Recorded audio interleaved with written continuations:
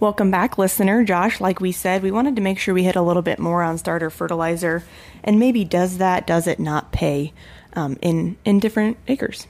Yeah, this is a question I get quite often is around that starter, and we do, one of the biggest reasons we apply starter is for phosphorus. Phosphorus is a fairly immobile macronutrient in the soil. In a lot of cases, if we can get that placed near the plant, we just get much better uptake and interception as roots develop.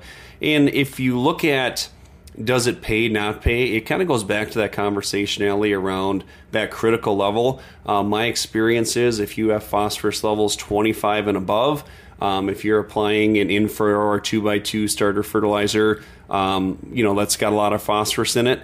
If you take that all the way to the yield, we're probably not going to see a big difference in yield. In most cases, you won't see any. With that said, you will likely see a very good visual response, which sometimes even myself as an agronomist makes me feel good when that corn pops up quick and looks good.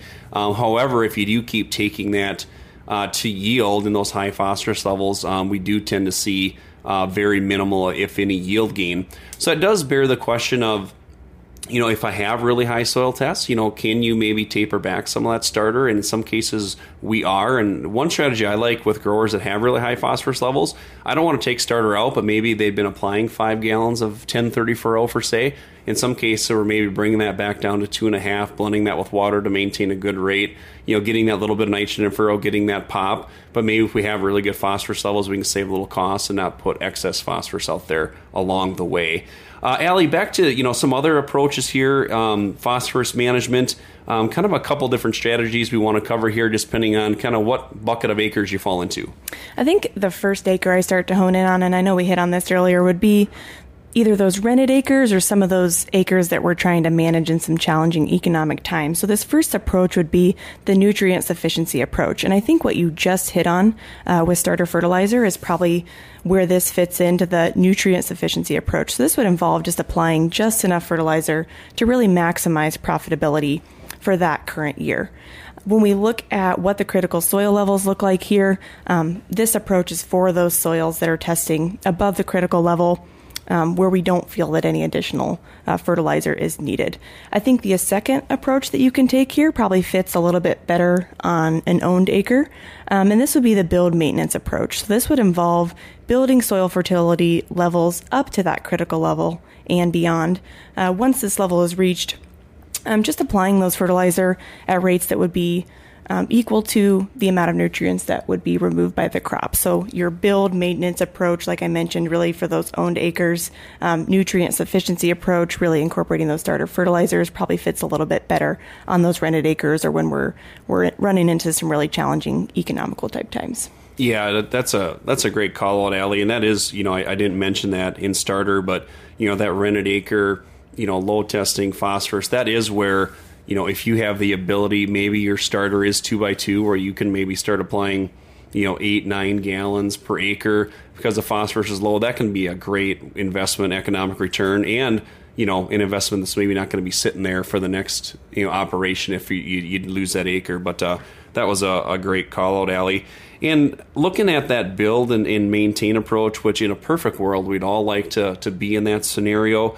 And these are just some numbers I want to put out there because I think as you're looking at your soil test, looking at your economics, putting together a fertility plan, Allie, I think are really important. If we look at most of our soils here in southeast Minnesota, it's going to take approximately 18 pounds of P2O5, that's the available form of phosphorus, to raise your soil test 1 part per million. So to maybe put this in a little bit more of English terms here, Allie, that's going to take about 39.2 pounds of DAP to raise your soil test 1 part per million. If you're an operation that use MAP, instead of DAP, it's going to take 34.7 pounds of MAP to raise it 1 part per million.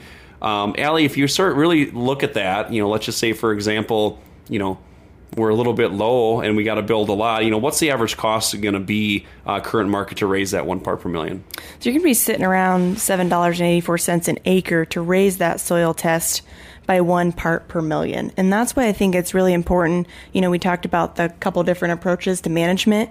When you look at the cost to raise your soil tests 1 part per million, it's important that you remember maintenance is cheap, but building can get rather expensive. Yeah, I mean, if you think about it, say we're 15 part per million and we want to get to that critical level of 25, I used an increment of 10 because I can't do math on the fly very good here, Allie, but my math says just the build portion, that's going to be $78 an acre. And that's before you also include what that crop is going to remove. So you got to put removal on top of that, and that's where that gets really, really expensive. Allie, I think overall this was a great conversation on phosphorus, and when we come back next week, we'll tackle the next macronutrient of potassium.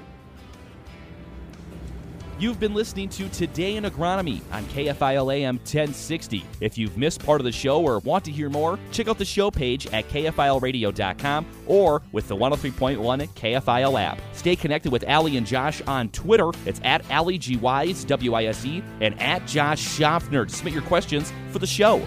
Tune in next Wednesday for the next Today in Agronomy on KFIL AM 1060. We'll see you at 11 a.m.